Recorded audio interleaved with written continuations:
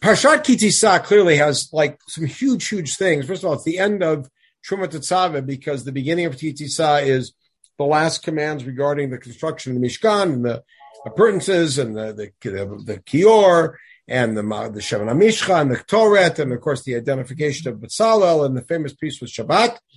And then, of course, we get the big crisis which occupies the bulk of Parshat Ki Tisa is Chet HaEgel. But Chet HaEgel is prefaced with one pasuk that then plays a role in the story of Chet HaEgel, and I want to focus on that. And it is here in source 6. We're going to come back to sources 1 through 5, not to worry. All right, at the end of Moshe's stand on Har Sinai, at the end of what ends up being the conclusion of 40 days, Vayitenu Moshe kechaloto l'daber ito b'Har Sinai shnei luchot ha'idut. Hashem gives Moshe, after if I'm speaking with him, he gives him shnei luchot ha'idut, 2 tablets of testimony. All right, what are we told about these tablets? They're luchot even, they're made of stone, no surprise. Tuvim be'etzba Elohim, they're written by the finger of God. Okay, however that plays out, but that's how they're written. By the way, what's on these luchot? So all we know is that they're called luchot ha'edut. Let's take a look at the 2 other mentions of the luchot in Parshat Ki Tisa, and then we'll go back and try to explore what's there. But notice these luchot are called luchot ha'edut also in the pursuant passage, which is when Moshe comes down. Vayifem vayod Moshe min hahar u'shnei luchot ha'edut biyado. So the tablets that he has in his hand are called luchot ha'edut. Luchot tuvim mishnei Avraham. We're going to come back to that. They're written mishnei Avraham. How would you translate that? On both sides. On both sides. What does both sides mean? Right and left, front and back? I would have assumed front and back, but okay. Mizeh u'mizeh tuvim. So the definition, seemingly, of mishnei Avraham is mizeh u'mizeh, which seems to argue front and back. I'm going to buy front and back. And now, v'haluchot ma'aseh Elohim heimad, the luchot were made by God, meaning they were carved out of stone by God. Michtav Elohim, who it's written by God, charut al luchot, carved into the luchot. Okay, beautiful description. We still have no idea what's on these luchot, except they're called luchot ha'edut. Right? Now, parenthetically, Moshe, of course, breaks the luchot. I didn't want to mention that pasuk.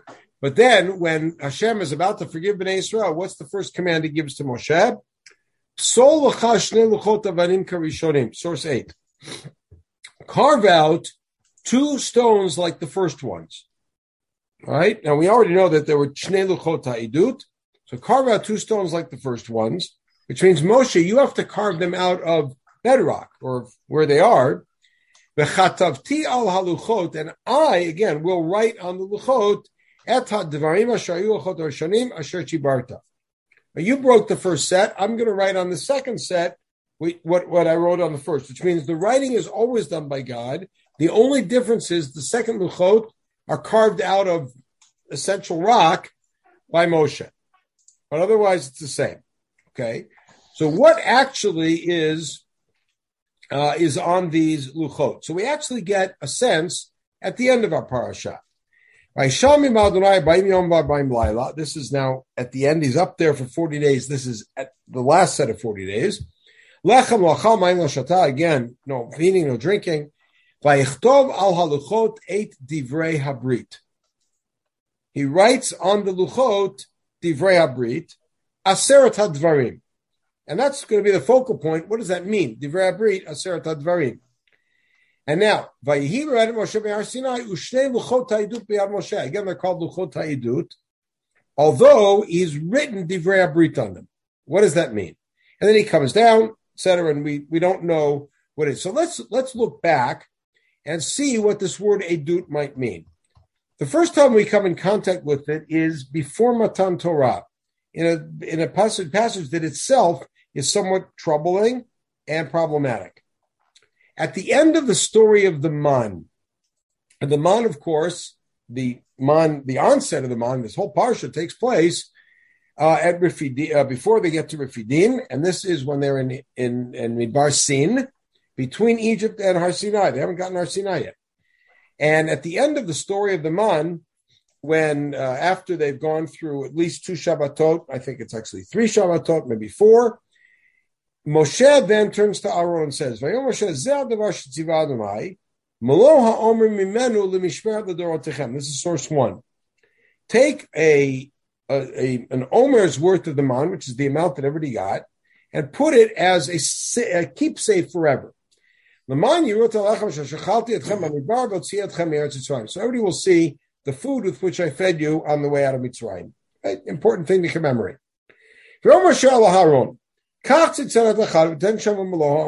So take a vial and put an omer's worth of man in it. Put it in front of God. What does that mean in front of God? What does that mean in front of God? So we don't know, because everywhere is in front of God. What does it mean? And then we find out, Kasher Tziva Adonai Moshe. So just like Hashem commanded Moshe, Aaron placed it in front of the Edut. Now, Edut, what's that? There is no Edut. Remember, we are pre-Sinai. We're still haven't gotten to Har Sinai. So what's the Edut? So it's clear that this pasuk, along, by the way, with the next two, the pasuk afterwards, which says, Bnei Yisrael ate the man for 40 years. They ate the man until they got to the Seirot Canaan. Those pasukim are written later on in history, later on, meaning by Moshe before he dies. When he completes writing the whole Torah, so he adds those pasukim into this parasha, or for the first time he writes this parasha, but it's updated to reflect 40 years in the desert. Okay. But we see that the place that Aaron is supposed to put the man is in front of the Edut. Edut, what does that mean? So we go to Matan Torah and we see, here's the story of Matan Torah. Hashem gives the Aseret HaDibrot. After the Aseret HaDibrot, famously what happens, we've talked about this a gazillion times, is that the Bnei Israel are afraid of more contact, direct revelation from God. So they step back and they say to Moshe, you go get the rest of the mitzvot. Moshe steps into the cloud. At the foot of the mountain, Hashem speaks and gives them mitzvot, which include the laws of the Mizbeach, and then Ve'ela Mishpatim, all of the laws of Mishpatim, the whole law code, as it were, which ends with Reshit B'Kurei Matcha Tavi Beit Adonai Lecha Lo Tvashel Gdi B'Chalev Imo, and then we hear the following. I'm sending a malach. Question is, what does that mean? To bring you to the place that I've prepared. In other words, this entire next section is about coming to the land and being loyal to the laws that you were just given, in which case you'll have success in the land and success in conquering the land, and the fear of the inhabitants of the land they will have fear of you, and they will leave, and you will have success in the land. And then at the end, the warning: don't let them continue to stay in the land because they'll trip you up, and it'll be a mokesh for you, etc. Okay. Immediately after that, Hashem tells Moshe to come up to the mountain and worship. Moshe then steps out of the cloud before going up to the mountain, tells everybody all the things he heard, which is exactly what they told him to do. You go get the laws, come out and tell us. He comes out and tells them the laws. They all say Na'aseh. He then builds a Mizbeach and 12 Matzevot. He then sends the young men and they bring Korbanot, right? In the meantime, he then has written down all of the things that he heard in a Sefer. The next day they have Korbanot, and Moshe reads from the text, and they say, and at that point, Moshe is then ready to go up to the mountain, and he goes up with Yoshua, right? And he says, Aaron and Bechor are with you. You have anybody have questions? They go. Moshe goes up to the top of the mountain, goes into the cloud. Okay, that's sort of the quick chronology of that. Now, what happens at the end of the time he's up there, which may have been curtailed because of the Egel, but at the end of the time being there, Hashem gives him the Edut. Let's take a look at what's supposed to happen to that Edut. When Moshe comes to the top of the mountain, the first thing that Hashem tells him to do is and the only focus of the entire time on the mountain is the Mishkan. And what's the focal points of the Mishkan? Without question, it's the Aron. The Aron, Kaport, and Kruvim are the thing of the Mishkan. Everything is around it. And what is supposed to go inside the Aron, which means it is the absolute focal point of everything. I am going to give you a testimony, which means a physical thing, which is a testimony, and you're going to put it in the Aron. And then we're told about the Kaporet and the Kruvim. And then, it was repeated after you put the Kaporet on the Aron. First, before that, you put the Edut inside, then the Kaporet with the Kruvim. And now, what's the whole point of this? I'm going to meet with you there, and I will speak to you from above the Kaporet in Bein Shnei Kruvim. Asher al Aron ha'edut. Again, Aron ha'edut. So now, what's the Edut? The Edut is the tablets. The tablets are a testimony, and the tablets go in a box, so the box becomes the box of the testimony, the box that holds the testimony. And by the way, now we understand what Hashem told Moshe to do with the man. Put some man in front of this edut that, of course, doesn't exist yet. Okay, good. So it's called edut, edut, edut. And by the way, you see in Shmot, when in the part that we started with, luchot ha'edut, luchot ha'edut, luchot ha'edut. Okay. When we get to the end of Sefer Shmot, when the Mishkan is constructed, vayikach vayitein et ha'edut al ha'aron. Again, the luchot are called the edut. He puts them in. And by the way, before we leave Sefer Shmot, I just want to ask, why are the luchot called edut? What does edut mean? Edut means testimony. Edut can mean testimony when a person or two people come in front of Beit Din and they tell what they saw. That's doing edut. But here you see edut not as a telling of something, but rather as a physical commemoration of something that happened.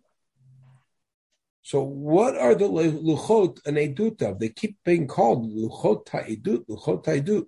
What are they testifying to? Presumably Ma'amad Har Sinai. Huh? Exactly. They're testifying to Ma'amad Har Sinai. Here are the words you heard on Har Sinai, and here they are, written in stone in a miraculous way. What better testimony do you want? And that testimony sits at the core of the Mishkan. Okay, very good.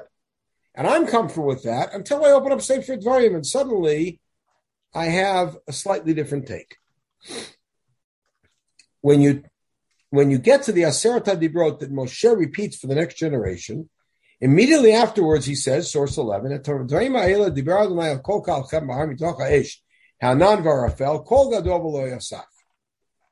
so these words, that's the Aseret HaDibrot, Hashem spoke from the fire, etc.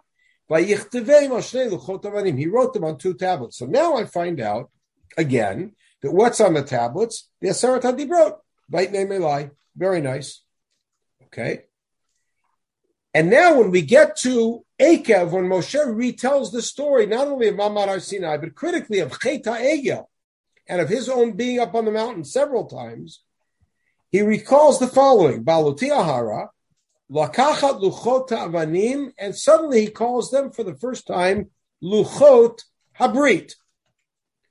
Back in Shmot, we were told by Yichtov ala Luchot et Divrei Habrit, but now they're called Luchot Habrit. Asher Karat Adonai Machem, Va'eshev Bahar B'Yom B'Mloila Lachem Lachalti V'Yom Loshatiti, and then Va'iten Adonai Lai at Shnei Luchot Avanim Ktuvim B'Atzba Elohim, 2 tablets. V'Aleihem Kechod V'Masher Bar Adonai Machem Bahar Mitoch Ha'esh B'Yom HaKahal. Look very carefully at that phrase. What's written on these tablets? Everything that Hashem spoke to us B'Yom HaKahal. Everything. So now, what's the everything include? What is that? And by the way, at the end of that passage, he refers again to Luchot Avanim, Luchot Habrit. Right? And then in retelling his story, he says, Ve'echtov al haluchot et hadvarim asher ayu al haluchot rishonim asher shibarta samtam baron. This is what Hashem says. And then Ve'echtov al haluchot k'michtav rishon seret hadvarim asher divrei Adonai lechem again, the 10 things, and that's all that's written on the Aseret HaDibrot.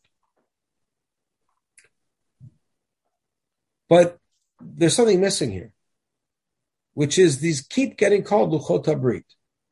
And I want to come back to passage 12 because in it, Moshe describes the Luchot as having everything that was heard Bahar Mitoch Ha'ish B'Yom HaKahal. What is that referring to? So here's the question. Luchot HaBrit, Luchot HaIdut, what's on them? What's on these Luchot? And we're told that the second Luchot are an absolute replica of the first Luchot. So what's on them? Second of all, why did Moshe break the Luchot? Now, a simple, superficial, pedestrian answer would be, Moshe was very angry, he broke the Luchot. Doesn't seem to be what's going on. Matter of fact, Rashi seems to say almost the opposite because in the very last comment of Rashi on Chumash, when Moshe, in the eulogy, the last two psukim of Chumash are eulogy for Moshe. Ulachol hayad hachazakah, last pasuk. Asher asar Moshe, this is not the yad chazakah of God, this is the yad chazakah of Moshe. What was the yad chazakah of Moshe? What does Rashi say? Zeh shvirat haluchot. That refers to breaking the luchot. And therefore the luchot, breaking the luchot becomes some sort of a heroic act by Moshe, which is the pinnacle of his eulogy. So why is he breaking the luchot? What is it that's going on? So I want to make a suggestion that I know is going to fly in the face of hundreds of years of synagogue art, but I'm not too bothered by that. We come back to this description of the luchot, which is mizeh u'mizeh ktuvim, that the luchot are written mishnei Abraham, right, on both sides. Mizeh u'mizeh ktuvim here in source 7. They're written on both sides, written from here to there, on this side and that side. What is it that's written there? So if we posit that all that's written on the luchot is Aseret HaDvarim, the 10 statements, why would there be any reason to write it on the other side? Because remember, the luchot are not intended to ever be displayed. Where are they going to be? In the Aron. Not seen by anybody. So there's no reason for them to be on both sides. They're written on this side and they're written on that side. What is it that's written? But let's remember that in Dvarim, Moshe says, "Kechol hadvarim asher dibar Adonai imachem b'har mitoch ha'esh." In other words, Hashem spoke lots of things. Did Hashem say all of those words to Bnei Yisrael? He didn't. Matter of fact, according to many Rishonim, all that Bnei Yisrael actually heard was the first two Dibrot, because afterwards the Dibrot shift to third person. God shifts to third person. And they seem to be hearing it from Moshe. So what is it that they heard B'Yom HaKahal? It means they didn't hear it directly. They heard it from Moshe, who heard it from God. So let's go back here and think what happens on that day. Hashem reveals himself. He says, Anochi Adonai Elohecha. Here's the terms of the relationship. Here are some of the capital things you have to make sure to do and to avoid. And then he was going to continue, but Bnei Yisrael say we can't take anymore. Moshe, you get the rest. And Moshe gets the rest. And the rest concludes with a brit. What does a brit mean? A brit is made up of several components. The party of the first, the party of the second. Here is what each party agrees to do. And here are the consequences of non-fulfillment along with the reward for fulfillment. That's a brit. Take any one of those components out and you don't have it. If it's not clear who the parties are, how they're related to each other, party one known as employer, party two known as employee, then there's no brit. If there's no explanation of what each party is supposed to do, there's no brit. And if there's no mention of compensation, as it were, then there's no brit. So how does the brit start? Anochi Adonai Elohecha asher tzaddicha me'eretz Yisrael beit avadim. That defines both parties, by the way. I'm the God and you're the people. I took you out of Mitzrayim. That makes me your God. Now let's go. Continue on. What is it that is expected? Expected of you is loyalty. Loyalty to me, respect for my name, our special affinity as in Shabbat, the way you treat other people, starting with parents, etc. Okay? That's the brit. The brit ends here because you can't end only with the list of what you got to do. Also, what are the consequences? And that's what this here is here. This is the brit. If you follow it, I'm going to help you conquer the land. I'm going to, your fear will be on the enemies, etc. And if you mess up, then, oy boy. That's the brit. So I'd like to suggest that what happens is as follows. The Luchot do not only have Aseret HaDibrot on them. They have Aseret HaDibrot perhaps on one side. Mizah Tuvim, I believe that the other side has Divrei HaBrit. Because what does Hashem say? What does Moshe say? Everything is there. And that's why they're on both sides. It takes both sides. So what are the Luchot, and therefore the Aron that holds them? What is it called when they're in Sefer Shemot? It's called Luchot Ha'idut. Aron Ha'idut, by the way, even Parochet Ha'idut. Because it's all about testimony of something you yourself experienced. That's critical. Shift to Sefer Dvarim. What is the entire focus of Sefer Dvarim? Sefer Dvarim is about one thing. It's about entering the land. It is about being loyal to the mitzvot. It's about not thinking that all the great things that happen to you are something you made. Don't forget God. It's about wiping out the enemies. It's about not making a brit with the enemies. It's about how to make war. It's all about entering the land, appointing a king, not violating other people's boundaries. You name it. It's all about entering the land. When you talk to the generation that's about to enter the land, the Luchot are no longer Luchot Ha'idut. What are they? They're Luchot HaBrit. Because what's the critical thing on the Luchot? The consequence vis-a-vis conquering the land, which is spelled out in Parshat Mishpatim, that's on those Luchot. And therefore in Dvarim, it's Luchot HaBrit. And by the way, even in Sefer Yoshua, what's the Aron called? Aron HaBrit. Because Yoshua, we're conquering the land. Interesting is after the land is conquered, the Aron is for the most part ignored. When it is not ignored, which is chiefly in a couple passages in Sefer Shmuel, and then really one big passage in Sefer Malachim, it's called Aron Hashem. It's no longer Aron Ha'idut. It's no longer Aron HaBrit. It's Aron Hashem. Because Aron Ha'idut is the context of the people who were at Har Sinai, and this is the testimony of what happened. Aron HaBrit is for the generation that's going to conquer the land, because it's the Brit about conquering the land. Once we've moved past that, then this is Aron Hashem. This is the Aron which contains the reminder, the souvenir, the keepsake, if you will, of our meeting with HaKadosh Baruch Hu. And so therefore, when we look back, we also understand why it is that Moshe broke the Luchot. What do the Luchot say on that? They say, if you don't fulfill the commands, this is what's going to happen to you. That's why, by the way, at the end of the terrible Tochacha, the terrifying Tochacha, which is most of Parshat Ki Tavo, or half of Parshat Ki Tavo, it's scary. I mean, I have to Baal Kriya, I got to tell you. I usually end it fast because I'm scared to slow down because it's really, really upsetting pictures. After that, Tochacha, which ends on a sour note, you'll be sold and you'll be sent to Egypt in slave ships as slaves and nobody even buy you. Eila divrei habrit. This is the brit. Brit means the consequences. Asher tziva Adonai Moshe lechol bnei Yisrael be'eretz Moav.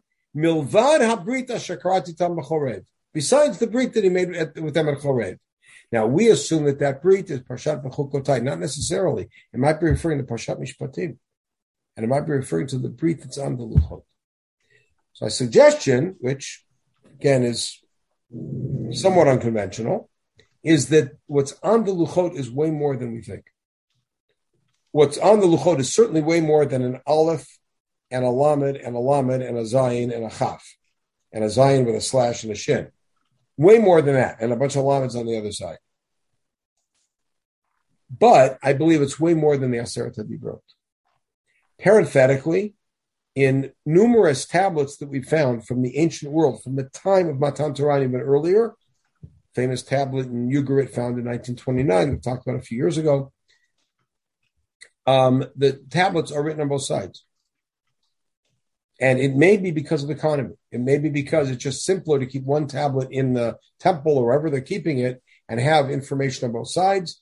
It may be that they specifically had to prepare the stone to make it carvable, and so it's easier to do on one. I don't know. But it certainly was a custom then. And many of the practices that we have are practices that we can identify as existing in our time or beforehand in the Near East.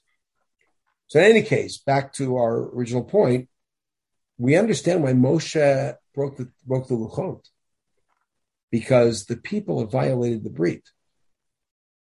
If you keep the Luchot around, what does it say? You're sunk, you're lost. Breaking the Luchot is a way of saying, we're going to have to start over. We can't live with this consequence. There's yet another take on the power, the importance of Moshe breaking the Luchot, which I once heard, brilliant suggestion, is that what is the greatest halachic sign of ownership? What's the greatest proof that you own something? The ability you can do whatever you want with it. It's my car. I'll take care of it, I won't take care of it. I'll drive it into a telephone pole and walk away or not. It's up to me. I mean, whoever owns the telephone pole, you got to take care of it. But you can do whatever you want. When you borrow something, when you rent something, when you co-own it, you can't do that. Moshe has the Luchot in his hands. Who do the Luchot belong to? The Brit is between us and God. What is Moshe thinking? At this point, God is going to take the Luchot back. He's going to take the Brit back. He's going to say, no more, we finished. You guys blew it. What does Moshe do? He demonstrates ownership of the Brit by breaking the Luchot. And that's why the famous Drush of Rish Lakish, on the pasuk that we all know well from Tani Tzibur, and we're going to read this Shabbat, which is Asher Shibarta, Yasher Koach Shibarta. You broke the tablets? Good job, Moshe. That Hashem is applauding him for taking that Brit and taking ownership of the Brit by demonstrating ownership by breaking it, and then allowing us to renegotiate, as it were, and to be able to revive the Brit, which is what the rest of Parshat Ki Tisa is about. So hopefully this gives us a little bit of new insight into the Luchot and into the whole thing of Shvirat HaLuchot.